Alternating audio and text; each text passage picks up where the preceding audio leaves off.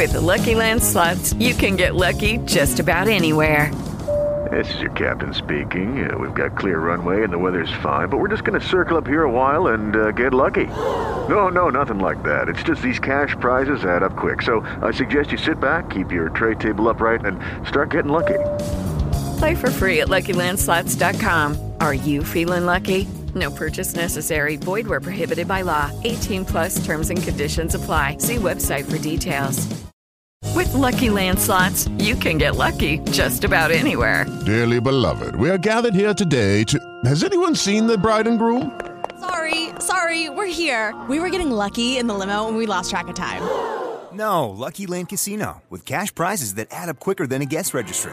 In that case, I pronounce you lucky. Play for free at LuckyLandSlots.com. Daily bonuses are waiting. No purchase necessary. Void where prohibited by law. 18 plus. Terms and conditions apply. See website for details. There is nothing wrong with your media player. Do not attempt to adjust the settings. I am now controlling the transmission. I control the recording and the editing. I can delude you with 1,000 vulgarities, or expand one mindfuck into crystal clarity and beyond. I can shape your listening experience into anything my imagination can conceive. I will control all that you think and hear. You are about to experience the awe and mystery which reaches from the deepest inner mind to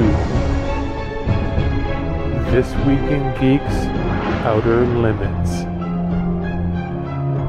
Please stand by.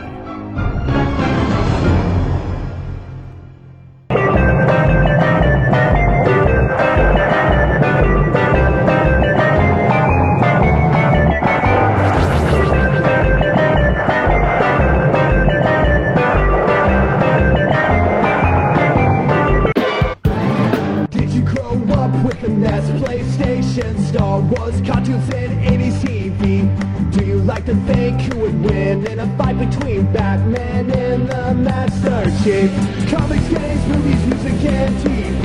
They're gonna tell you everything you need. Superheroes or not, they got your back. They're gonna save the world of geeks.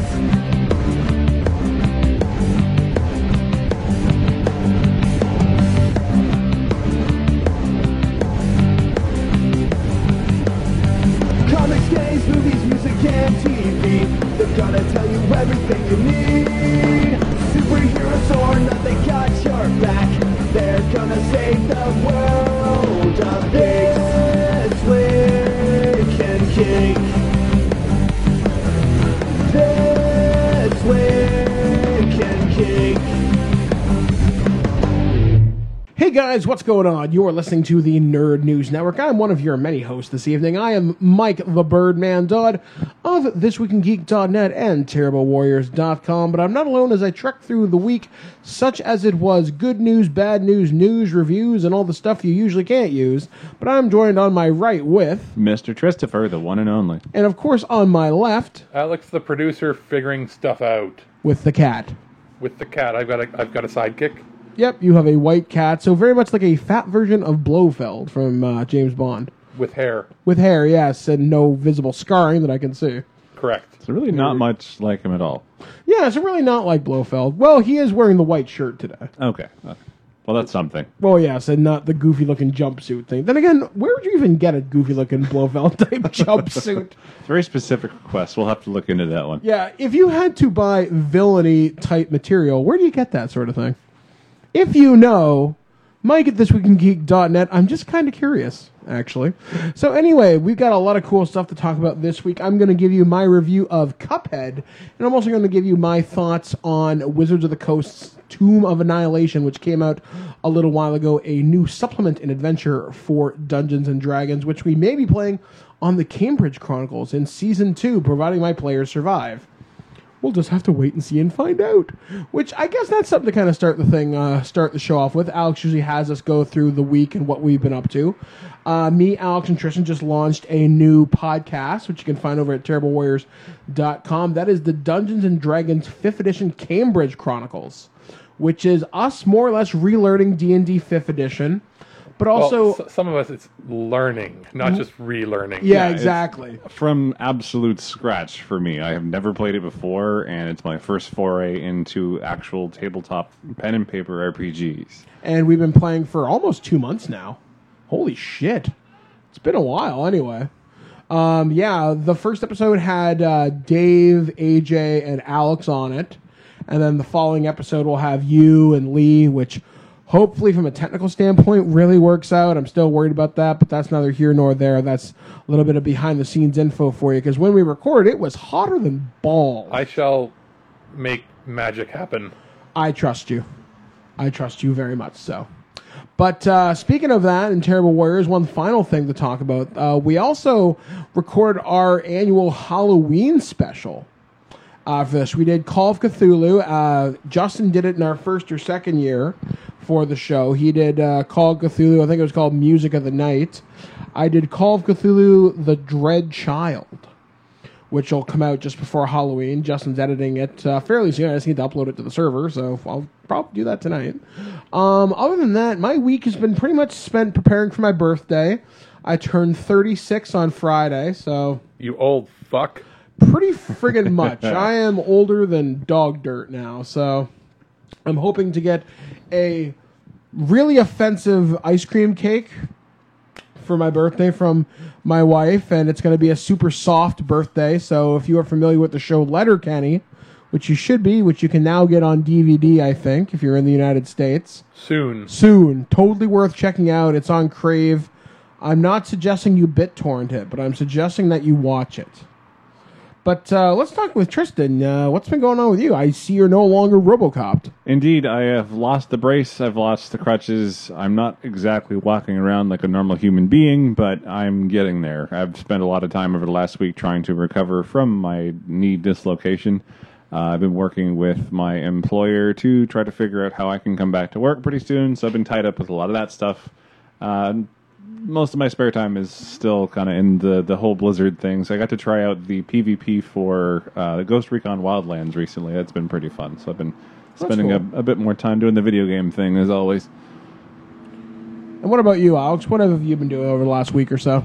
I'm still settling in at my new apartment, so I'm just unpacking everything. And I went to see the Kingsman movie, the second one. It was fun popcorn movie. Other than that, it's been mostly like, I've been at my apartment going, I'm going to go cook something and go, oh, wait, I don't have knives. I need to go get knives. Or, oh, I need cooking spray because apparently I don't have any oil or anything, so the dollar store will have to do. It's that sort of thing right now. My advice to anyone in that similar situation is, as you go through your day-to-day and you find you don't have something, write it down on a list that you can keep somewhere so that the next time you move, you know exactly what you're going to need in that first little while. That's a really good idea. Well, the thing is, I think I had a lot of the things I needed, and they're probably buried somewhere in one of my other bins of boxes that I haven't opened yet. So next time you move, you can put one box of all those things you're going to need early on and just have that somewhere readily available.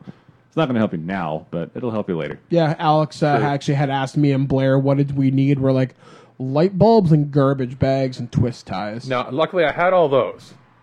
What I didn't have were things like I had a singular knife to cut meat and everything. I thought if I went as simple as possible and took as little as possible, I would do more dishes. And I have, but it's like, it's kind of annoying when I'm like, I'm going to go roast something. Oh, I don't have a roasting pan.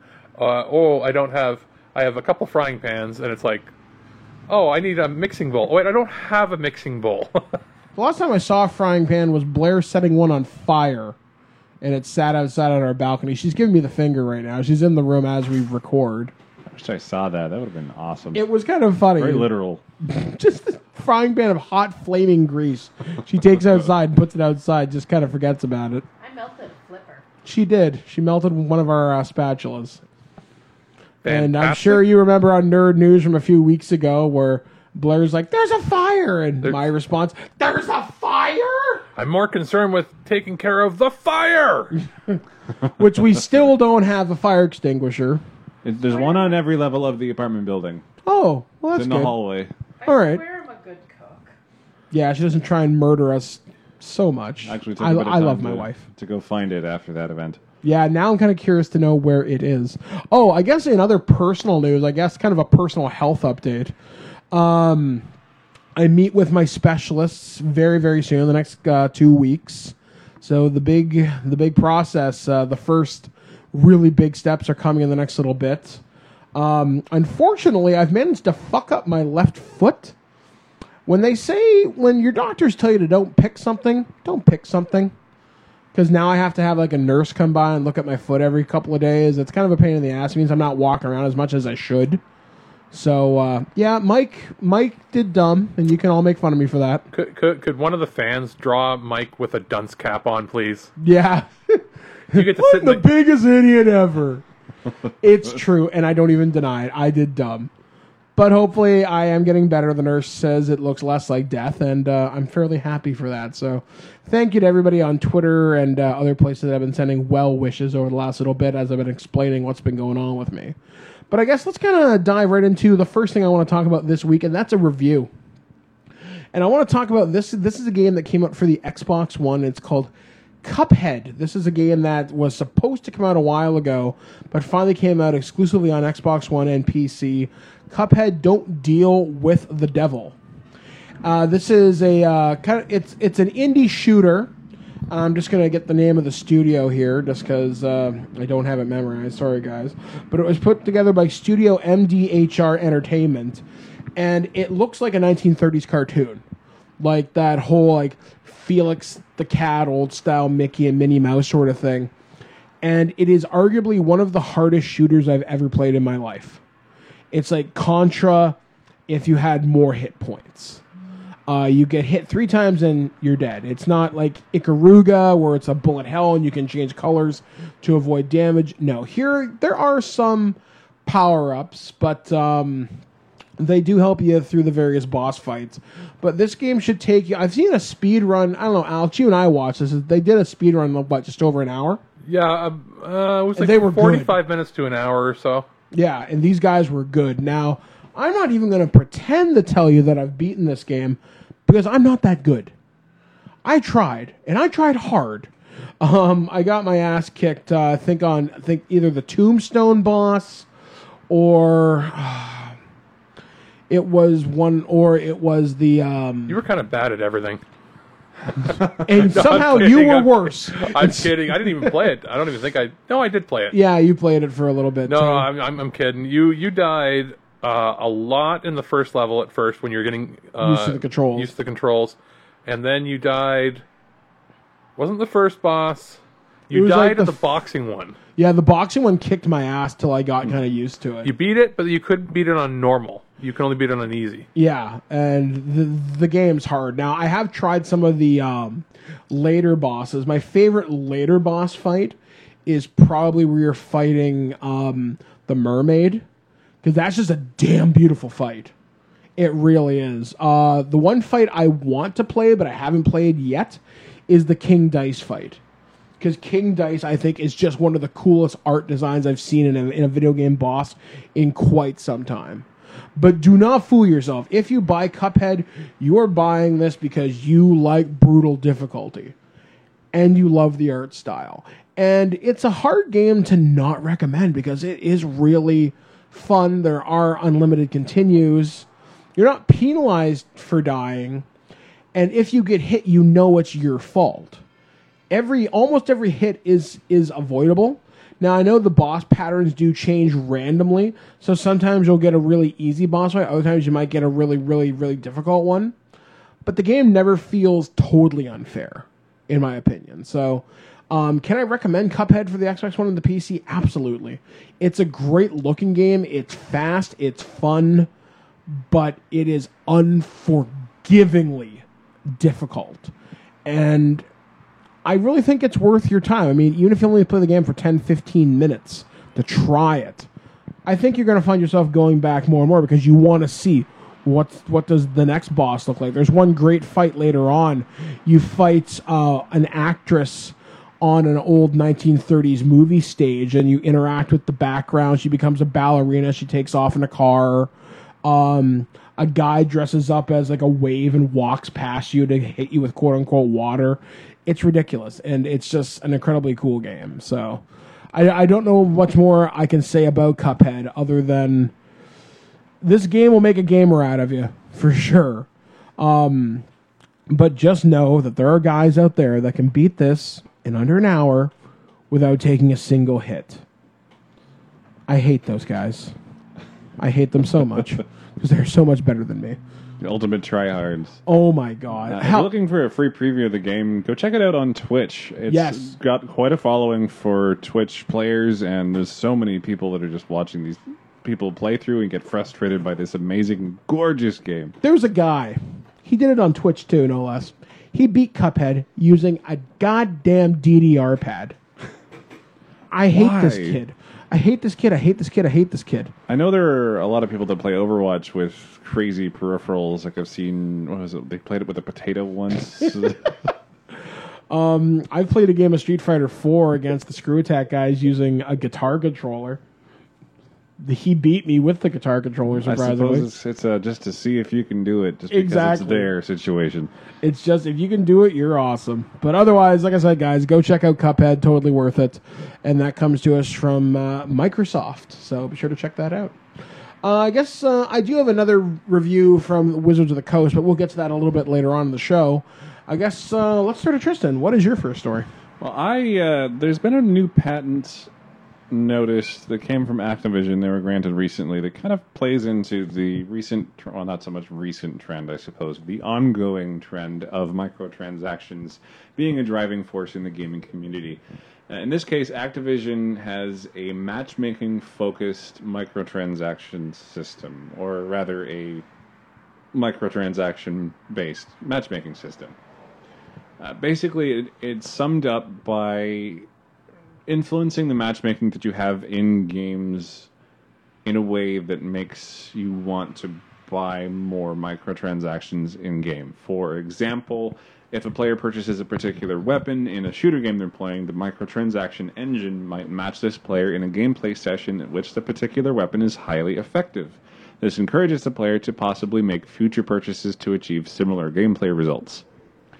So it's another method that they're trying to use to incentivize microtransactions. And I don't really like the way this is going personally. Yeah, I'm not a big fan of this whole every single game now has microtransactions. Every game is now a game as a service. Yeah, I like the idea of cosmetic rewards being in microtransactions, especially if the way you can earn those cosmetic rewards is also possible to achieve in-game without investing money. If you can invest time and get the same results, even if it's at a slower rate than what you might value the money amount, I'm still okay with that. But when it directly affects gameplay, buying guns, buying upgrades to things, I played the Star Wars Battlefront 2 beta recently, and it's built right into the DNA of the game. Yeah, the entire progression system. They've said they're going to do some rebalancing, but really the core of the progression system is based around these randomly generated and assigned star cards and everything else that'll help your players get stronger.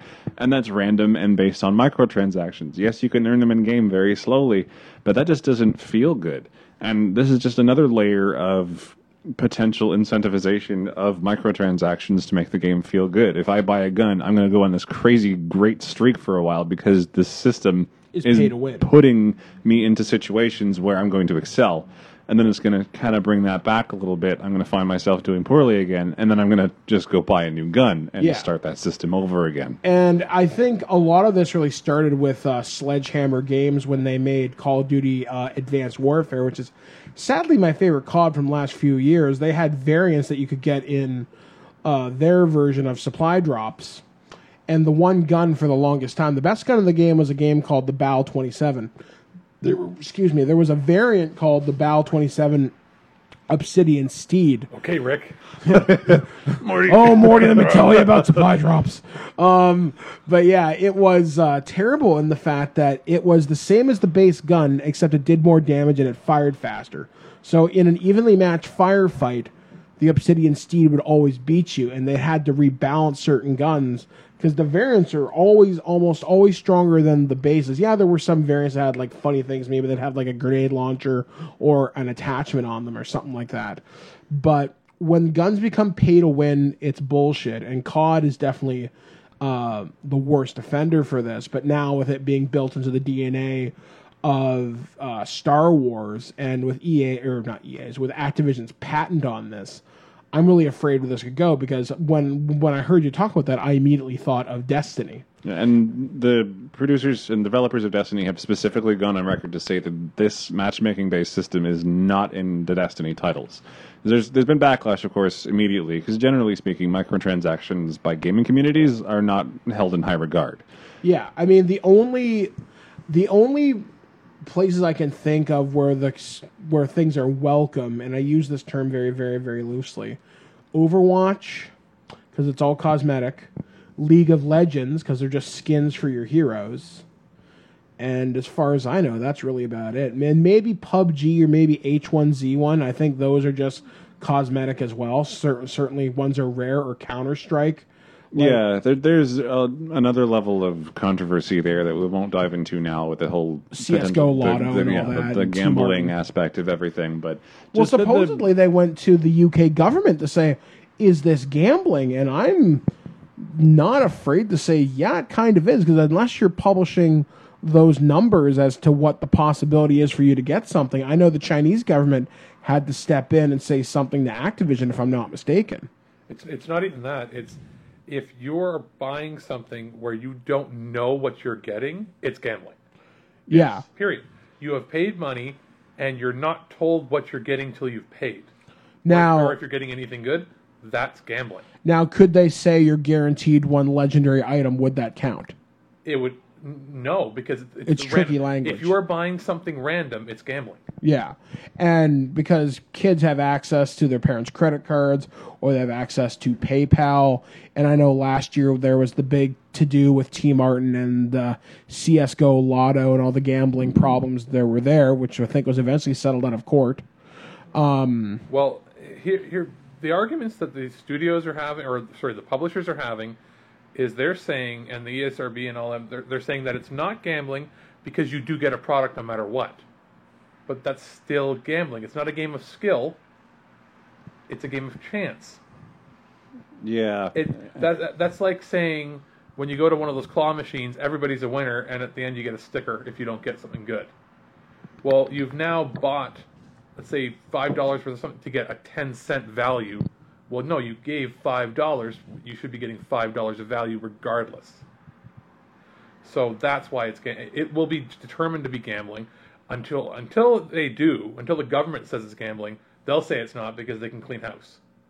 Exactly. It's a surefire way to get people to keep buying things, because it's so alike to gambling. It has that same addictive effect that gambling has on so many people, especially young, impressionable minds that don't have the necessary willpower to say, hey, maybe I should just limit myself to just one card pack or one new booster box today. Oh, yeah, because Blair, my wife, will fully admit, I had a problem with supply drops when Call of Duty Advanced Warfare was that I was buying like $40 a week. Are you serious? Oh yeah, I spent a lot. It's easy to get addicted. All it takes is, hey, okay, I'll spend $10. I'll get 10 boxes of whatever, and then you get this one good streak. Yeah, exactly. And you are hooked completely. It is insane. It doesn't make any sense. And looking back on it, it's crazy. And there were people making videos on YouTube where they would just do supply drops openings. T. Martin, once again, a big guy doing that. And I got hooked on it because I had a really good streak. Like, oh my God, I just got the Obsidian Steed. I got the armor that I want. My guy looks awesome. And I got all the guns I needed to. And I had all the really big variants in the game in like easily a 2-week period. The closest I came was in, I think it was Mass Effect Andromeda. I bought some of the boxes they had. Oh, the Spectre packs? I bought one of them when they had a deal, and it was like you get a whole bunch of them for a certain amount of money. I bought it and went, this is shit. And I'm not somebody that could be hooked by that, because I just saw it as my money is so precious. I have so little of it that Yeah. I'd rather spend it on an entirely new game. When I had Mass Effect 3, at the time I was able to get Microsoft points really easy through trading in games or just my various relationships. And I had an incredible armory that was built pay to win. I had the best gun. Like, if you go back and look at my Mass Effect 3 armory, you can't touch me. I've got all the best guns at max level. And it's like, shit, this armory's worth easily $1,000 or more. And there are people selling accounts, too. And the thing is, and it doesn't really do anything for you. Like, yeah, it's hard to justify if you look at it objectively. Oh, yeah. It doesn't it make prolongs sense. you playing the game when you could have just taken that But they money don't and carry bought- over year to year. I mean, that's the problem with COD. I mean, one of the big Call of Duty YouTubers, Drifter, said, for example, going back to the Call of Duty Advanced Warfare thing, your credits, your armory doesn't carry over year to year. So, yeah, I've got the Obsidian Steed this year, but then we went to Call of Duty Black Ops 3 the next year, and my guns don't carry over. So basically, you completely wasted your time and money. Yeah, well, that could be said for anything, because you look at FIFA, for example, to build your ultimate team. And I know there was a big to-do this year with NBA 2K18. That was hilariously bad, though. Well, yeah, because they locked a lot of things behind microtransactions, like to buy tattoos and hair. Here's the thing. You pay for the $200 version of the game, and that's just a starting point. You then have to... could easily spend $2,000 to $3,000 in that game to max it out. Or even FIFA, and for it's example. not even a very good game. Well, none of those sports titles are, because they're yearly titles. Nothing really changes. Yeah, they're just basic iterations. They just update the rosters and then maybe a few game mechanics they tweak. Some quirk or some crazy hook for that year, and that's it. Yeah. No innovation. I don't know. I don't review those sports titles. At the same time, where is the room for innovation in sports titles? They're based on strict sets of rules. You can't really build on that all Unless that it's much. like Mutant League hockey or something. Yeah, you got to do something that's based around the sport, but is not the sport. As soon as you go official license, this is by the MLB, well, it's just going to be baseball. Yeah. There's nothing you can do with that. It is what it is. Little off track. Yeah. All right, Alex, what do you got, buddy? I've got a couple things. Now, did we talk about Who Dead? No. This week? Not yet. No, this not week. yet. So bring us into the I was going to abyss. say we should do it now, because you don't want to end a show on that. No. It's like, oh, here, look at all these stories, and then Who Dead? Oh, and by the way... So, yeah, there's probably been more than what we've noticed, but very quickly in music news, we had Gord Downey, the singer for, and I guess... The frontman for the Tragically Hip. Frontman, lead songwriter, I guess, wrote all the lyrics for the Tragically Hip, Canada's best band most Americans have never heard of. Yeah, I actually saw a few people today on Facebook asking, well, who's this guy? And I'm going to say, well, if you're Canadian and Canadian radio with the whole CanCon thing, Alex or Tristan, you would know this. 85% of our music has to be CanCon, so almost everything I hear is either Nickelback, Tragically Hip, or Rush. Anyway, here's the hip. Two of those back three to are back actually, to back. Two of those three are actually good, and I'll let you guess. Yeah, exactly. The first two ain't They hard don't to end guess. with back. But yeah, I mean, it's unfortunate. Gord Downey passed away from brain cancer at the age of 53. A big rights activist for Native. With Lucky Land Slots, you can get lucky just about anywhere. Dearly beloved, we are gathered here today to... Has anyone seen the bride and groom? Sorry, we're here. We were getting lucky in the limo and we lost track of time. No, Lucky Land Casino, with cash prizes that add up quicker than a guest registry. In that case, I pronounce you lucky. Play for free at LuckyLandSlots.com. Daily bonuses are waiting. No purchase necessary. Void where prohibited by law. 18+. Terms and conditions apply. See website for details. Rights. He was definitely pushing for things. I think he was pushing for things to change just pretty much for all Indigenous people across Canada. So very big loss to my community in that regard. But also people were posting today. I know one of my friends, Kitty, was posting how she couldn't listen to the song Wheat Kings without crying today.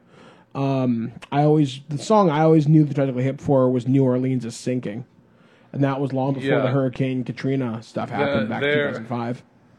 Yeah, they were one of those bands where, similar to Tom Petty dying, until you actually look at their catalog, you're like, oh crap, there's a lot of songs I know. Exactly. Like they've had, I can't count on the top of my head here how many albums they had, but since like 87 or 88, they had probably an album every 2 to 3 years, and every album generally had 2 to 3 hits. Yeah, and if you lived in Canada most of your life, it's been in the background for a lot of moments that you don't realize until you hear it again later on. Yeah, I mean, it's always been associated with baseball or hockey. Well, it's always been there. Other Canadiana, like, and this actually can sort of tie in. They would show up in, or he would show up in other movies or TV shows, generally not playing himself, playing somebody else. And in fact, he showed up in the Trailer Park Boys movie, playing one of the police officers that pulls them over. That being said, one of the main actors in Trailer Park Boys passed away as well. Mr. Leahy and Jim Dunsworth. John Dunsworth, sorry. Yeah. The main antagonist of the series, loved by many, as basically the drunken former police officer, trailer park supervisor, always trying to foil the boys. He's basically Gargamel. Only really drunk. That's a fantastic analogy. He's drunk. Gay, and Randy's the cat. He's drunk, gay, trailer park Gargamel. That's pretty much an entire description of who. And that actually, if you had asked him before, he probably would have answered that's the character. See, I'm now regretting when I was in college because they always used to have on pub nights, guaranteed at least once or twice every year at a college in Ontario anyway. Randy and Mr. Leahy would have a pub night. Guaranteed. I know we had one at Niagara College. I'm really regretting that I didn't go now. Well, I did in, February, March? It was right after I had my surgery. They had, it was Mr. Leahy and Randy came and did a stand-up, 2-man show. I didn't stay for the whole thing because I was getting really woozy because it was literally like a week after surgery. But I'm actually really glad I got to see them because I don't know what this means for Trailer Park Boys because they just got renewed for 2 seasons. At least like that show can go on. Technically, could have gone on forever. Now they'll probably work something in. Like other people have passed away on the show or left the show, and they really don't talk about them or they just sort of move on. But this is a major character, central character. Outside of the 3 boys, he's the main character. Like if you basically you have the Trailer Park Boys, It's like Transformers without Megatron. Yeah, he's the main point of conflict of the show. He's Megatron, and then you got Randy as Starscream. Yeah, and like it would be like, yeah, exactly. You've got I'm trying to think who the boys would be. You got Julian's Optimus Prime. Probably like Bumblebee and Jazz or something. Yeah, Bumblebee and Ironhide or something. Yeah. That's ridiculous just to think that show now has to radically change how it approaches. But maybe, obviously, the people that write that show are tremendously talented. Yeah. They'll figure a way to honor him in some capacity. They're gonna have to. This is not one character they can ignore. It's like the entire show is based around, we're talking since 1999, the show and movies and everything have been based around him trying to foil them. You know what? It wouldn't surprise me if the series ends with Leahy's death and he bequeaths them the park. Well, he's like, I hated you in life. I'm a season behind. I'm not sure where they are in the storyline goes. I could see them working around him not being. I think it'll change the dynamic of how everybody acts in it.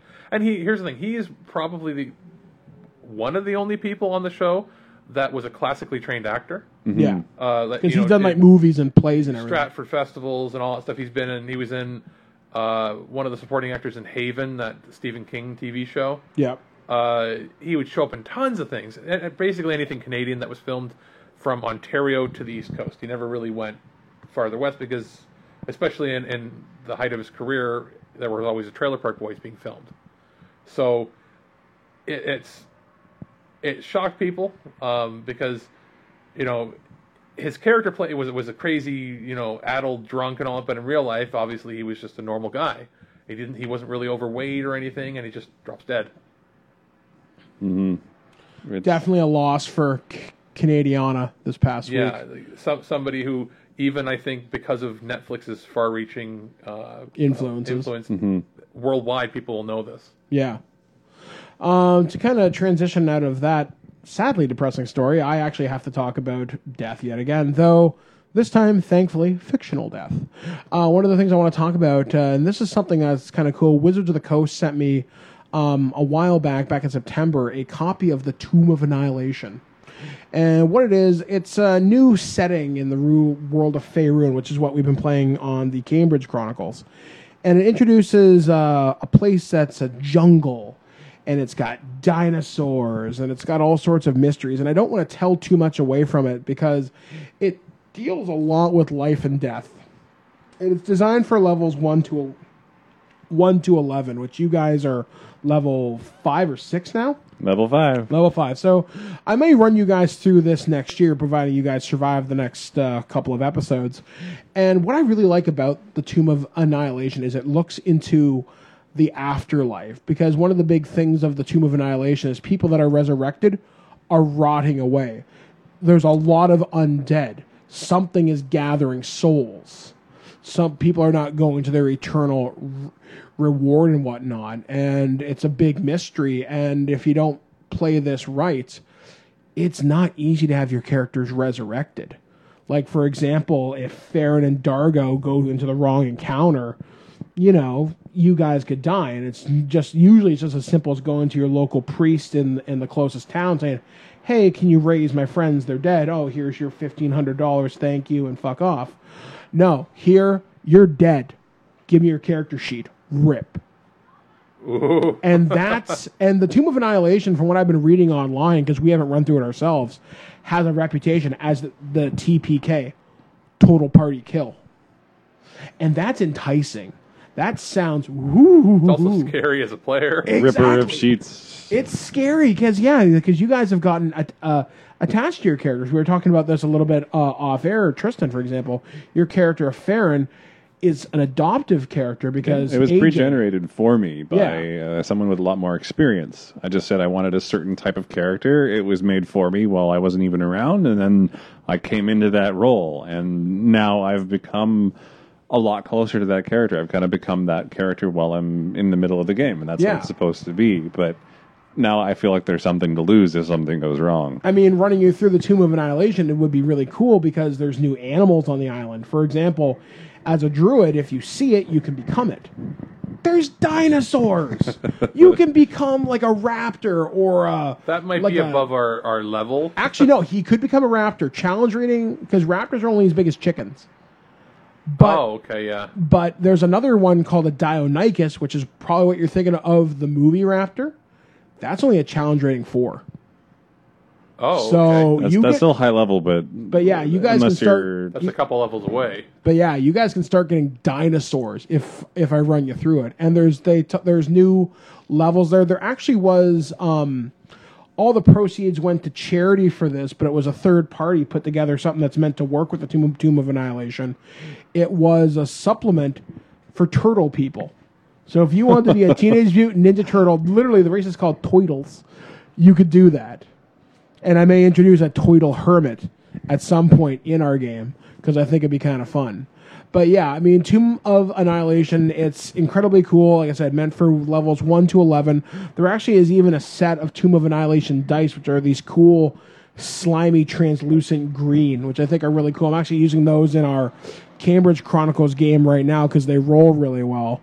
But yeah, like I said, it's definitely got me looking into other aspects of the D&D world, especially when it comes, like I said, life and death. And the big bad for this game is kind of neat. So maybe next year or next season on the Cambridge Chronicles, we'll check out the Tomb of Annihilation. You can pick it up, I think, at your local retailers. Retail is about $30, I want to say, give or take, and it's completely worth your time to pick up. I've got this vision now of creating this gauntlet of Tomb of Annihilation for level 1, and whoever survives gets to move on to the actual campaign. Actually, that's probably not a bad way to do it, because people say, are you smart enough to make it through?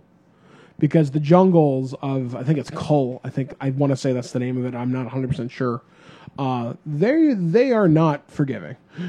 So, if you can survive this, you can pretty much survive anything. Outside of the Tomb of Horrors, which the less we say about that, the better, because that's a meat grinder, man. Gary Gygax, I hate you. Tomb of Horrors. I hate you so much. But you love him. But I love him so certainly. much for this hobby. What else we got coming up for stories this week? Anything else, guys? You mentioned charities. Humble Bundle just got not purchased, but they've joined forces with IGN. I can see this only being a good thing just because IGN has such corporate weight and goodwill behind it. Yes, they've both said that things really aren't going to change. IGN has said that they're going to focus on their integrity, and their editorial integrity is very first and foremost in mind. So it's not going to change anything on their end. The reviews will still remain objective. Nothing wrong there. Humble Bundle said they're still going to operate independently. This just gives them a lot more resources, a lot more ability to provide products and good offers and good deals, and the ability to generate more profits for charity. Yeah, I mean, because like I've been a Humble Bundle subscriber since like last year. I actually just bought a Humble Bundle for the Pathfinder RPG, which pretty much gives you every book you'd need to run a game and beyond for like $30. I actually saw that bundle. I It's just took ridiculous. a look through the Humble Bundle website for the first time, believe it or not, as I've discovered this little story happening, and I have been missing out so much. Oh my god, it's So such a much. good value for $12 a month if you're a monthly subscription, or if you just buy their various game sales, you can choose where it goes. Like I usually support Toronto Sick Kids Hospital. That's my charity of choice. But yeah, I mean, I see the IGN merger being a good thing. I know some people over at IGN, and I completely trust them. So I'm hoping this will help out more charities as it goes down the road, and definitely gives more resources to Humble Bundle to give them access maybe to betas we've never had before, or maybe I don't know, maybe games that IGN says, hey, this is great. Can we get this in the bundle? So we'll just have to wait and see. I'm guessing Blair's asleep. She is Very snoring. much so. You certainly were for a minute there. were snoring. Yeah, you are 100% full of shit. We have the audio evidence. That's why we got quiet. Anyway, I'm trying to think of what else there really is to kind of talk about this week. Now, actually, originally, we were going to have Mike Blanchard on the show, but unfortunately, due to the time zone difference, he could not make it. So He'll presumably return next week. Next week, yeah, that's the idea. So I've got a couple quick things. okay, all right, fire through 'em. All right. So, number one, wanted to go into a little bit of detail about how Netflix, with Netflix taking shows that were on TV, let's say a show aired season 1 on normal broadcast TV during the fall and winter. Netflix is now picking up the rights to stream them over the summer, they'll do the whole batch. So basically what they used to do back in the 90s when you'd have a summer burn off of all, it would be reruns of everything that aired during the year. Yeah. People don't really pay attention to that anymore, but Netflix gives you the option to binge watch everything all at once. Yeah. Well, in the case of Riverdale, having people binge watch Riverdale in the States over the summer, going into season 2, the premiere episode, they raised their ratings by 400%. Jesus. Holy crap. So, yeah. not like, this isn't even like 40% more or double. This is 4 times the ratings. Like 4 times the viewers watched it. Is it an increase of 400%? Because that's 5 times. It's an increase of 400%. Yes. So for That's every 5 person times. that watched season 1, 5 people are watching season 2 because of Netflix. That's Correct. nuts. From season premiere to season premiere, but just average overall, even including the finale. And Riverdale's become sort of a cultural thing now because in Toronto, last week they had this pop-up diner experience where you could go to Pop's Chocolate Shop. Well, in Canada and I believe the rest of the world outside of the States, it airs as a Netflix exclusive, so it airs the day later after it airs in the States. In the States, it's the CW broadcast, so you can pick it up with bunny ears if you still have those. Oh my god. And then I guess they have their own streaming service that uses it as well, and there are some metrics behind that we can get into that it's not worth it. Just know that the premiere was up, and they attribute it 100% to Netflix itself in the States, people being able to binge watch it, because these ratings aren't taking into account the rest of the world. It's just in the States. So that makes advertisers happy. That is proof and point that Netflix doesn't have to kill broadcast TV or people like... It can work in conjunction They with can it. work together back and Exactly. forth. Like they'll still get their ad revenue from being live broadcast now. They'll get way more ad revenue now, especially if, let's say, the next episode keeps that track up, or even if it loses, let's say, 50%. if it loses 50%, it's still 2.5 times the viewership. That is still a huge jump up. That not only helps the chances of a season 3, but it can also help with production costs and just in general. Well, yeah, because Riverdale already has a spin-off coming with Sabrina the Teenage Witch in 2018. Yeah, so that's just probably the most prominent story to come out of that whole dynamic that people have with Netflix. I know it's happened before other times, but just not that dramatic. Like a show where people were rocky as to whether or not it was even going to maintain the viewers of the first season, because usually shows lose viewers. The exception being Game of Thrones, which seems to every season get more and more and more and more. Right, like I guarantee you, the last episode will have more episodes or more viewers than anything. It'll probably blow MASH away. In the history of HBO. Period. It'll beat the HBO ratings of like 19 million that they got for Sopranos finale. And that was in the age where less than half the people that would pirate TV. Yeah. So and more people were watching TV in general. So I fully predict it'll do 20 million. That being said, that Game of Thrones had always been the exception. Well, now we've got another show that's aimed at the teen audience, which is pretty lucrative. People, that's the audience they're looking for, and we're getting 4 to 5 times the viewers. Yeah, so, that really proves that Netflix does have a power to, especially with that demographic, that generation. Yeah, the group that they want to watch it are binge watching shows. And now they've hooked people to actually come back every week and watch. So I thought that was neat. Got one little story here, which is just more of a personal thing. I have been looking for a second controller for my PS4, and they are expensive. Sony doesn't seem to license them out to anybody. Because of the Bluetooth. So in Canada, it's $79 for one controller. And then there were some cheap, junky, third-party Chinese controllers that just apparently fell apart. And they're still in the $40 to $50 range. Or you have to go in to get like a Hori Pro controller that's like $150. Well, it looks like today, PlayStation and Sony, like the US blog, officially posted that there's going to be an official wired controller. They're aiming it towards children, I guess, for like knack things where kids are more likely to drop their controller or throw it in frustration. But think of the shape of a Super Nintendo controller almost, but not quite the exact shape because they're not going to get sued. But it's that sort of shape. Maybe like the Wii. What wasn't the Pro controller? The Wii Classic controller. Oh yeah, the Wii Classic controller. Yeah, very similar. They showed off a blue one. It has all the buttons you need. It doesn't have the trackpad. It doesn't have the audio return with like the headset. It doesn't have the speaker built in, and it doesn't have any rumble features as far as I can tell. It's just a basic second controller that you can have, which would be perfect for me if you have friends that want to come in and play a co-op game. They don't need to have rumble, and if they want to have rumble, they can pay for an $80 controller. Bring it with you. Bring your own But it's going to controller. retail for about $39 Canadian, I think $29 American. And it'll be nice because that means if it's got their official seal of approval on it, it's not going to fall apart in your hands. So I thought that's seal of quality. Because if you look at the Xbox, there's tons of alternative controllers you can get for it.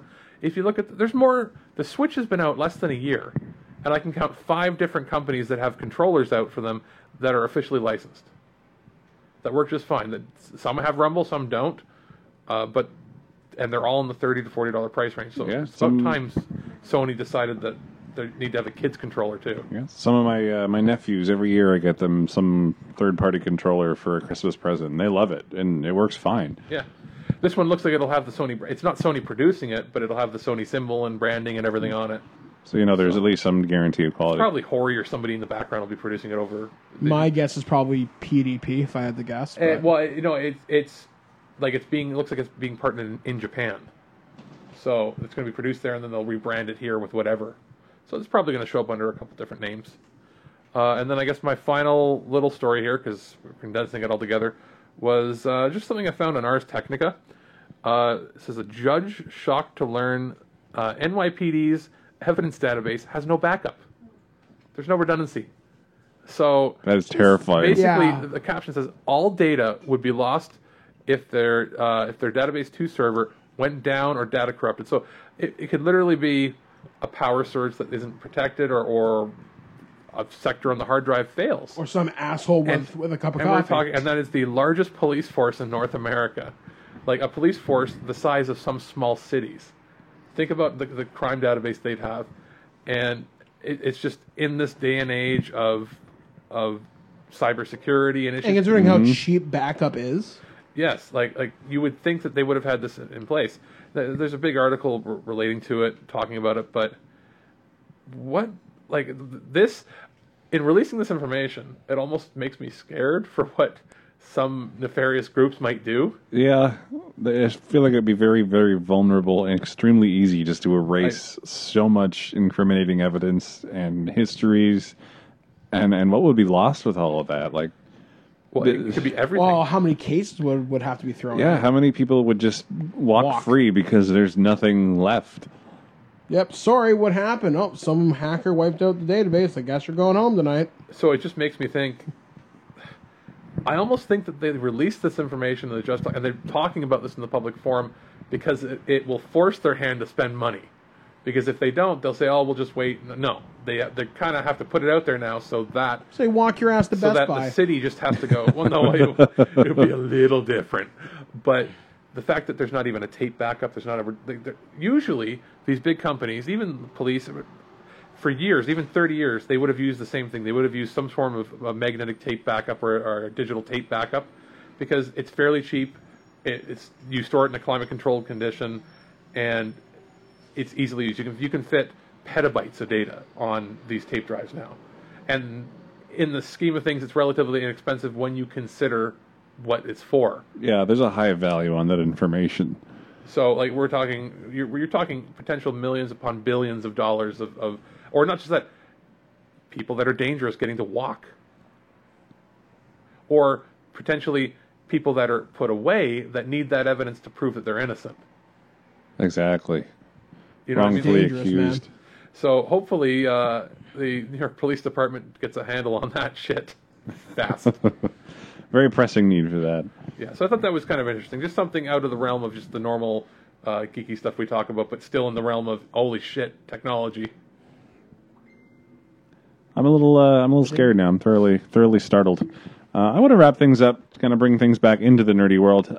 The first couple of reviews for Super Mario Odyssey were, well, one was leaked and the other was official. Edge Magazine has given Super Mario Odyssey a 10 out of 10. The remainder of reviews will be lifted from embargo on October 26th. You can look forward to those coming up pretty soon. And Famitsu, who is notorious for being pretty scrutinizing of a lot of games, has given it a 39 out of 40, which only 45 games in the history of Famitsu have ever achieved. So we're looking at a pretty top-tier title coming to the Nintendo Switch very soon. I'm not even surprised.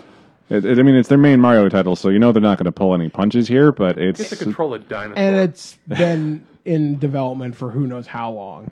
Well, the only thing... Anything Nintendo does very rarely do you get a bad Nintendo first-party title. Exactly, and looking at it, you know, my eye turns to, you know, the Nintendo of America censors. Did they censor it? The only thing I can see them censoring in this, or that they probably changed from the Japanese release, is it talks about capturing when you throw your hat on the enemies and control them. And I guess they're using that terminology because of Pokemon, and it just sounds more friendly because parents are used to hearing Pokemon. But it's a ghost hat you're possessing. So it looks like the only piece that might be different from the Japanese release would be the word of possession, because it's clearly that you're a ghost possessing something. They'll figure out some way around it. But that being said, that would be the only complaint I could see of why they might have had to change anything here. And it looks amazing. I mean, you get to play a dinosaur. Yeah, it just looks fun. I just want to play it as a bullet bill. There's an iguana that you can glide across things. You get to a bullet bill, a caterpillar. Could be anything, pretty much. Pretty much. It's a kind of environments where you just want to go exploring as well, even after you've pretty much found everything. Oh yeah. When it comes out, goodbye Nerd News. I'm going to be playing that for quite some time. Taking a Super Mario Odyssey break. So Alex will probably have a review of that when he gets a hold of the copy. Oh, hells to the yeah. I'll probably have some thoughts on it. I'll bring it by. All right. So any other stories we want to talk about this week?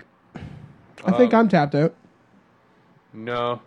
All right, then. So, like I said, big thanks to everybody who's been sticking with us this past month of Nerd News back on a regular schedule. So, like I said, we'll have Mike Blanchard join us next week. I think he's got something to talk about. I'm not 100% sure about that, but he's definitely enjoying his time in Chicago, as I'm pretty sure he lives there now. He's got the cyber plague. That's what he's got. Oh, yeah. He has, like, the death flu or something. So, hopefully Mike feels a little bit better to him and Karen, his lady B. I told him not to have sex with all those monkeys when he was at the zoo, but he's Just like, no, I wouldn't gotta listen. have sex with all those monkeys, all of them. It's Chicago tradition. Chicago tradition. I have nothing to do with this, Blanchard. Anyway, so for Nerd News Network, we have been Mr. Christopher. Alex. I've been your host, Mike the Birdman Dodds, and live free or die hard. We'll catch you guys again next week, right here on ThisWeekInGeek.net's Nerd News Network.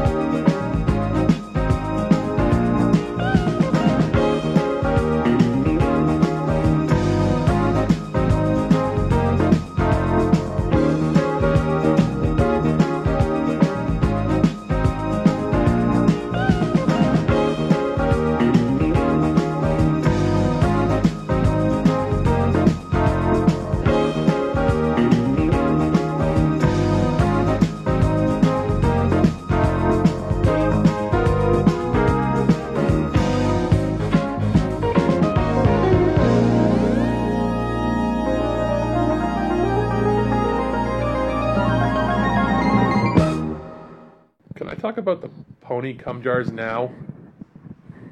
No. I wanted. Now that we're after the closer, Oh, go yeah. nuts. Oh yeah, it'll be in it. It's the producer. Crap. Suck my dick.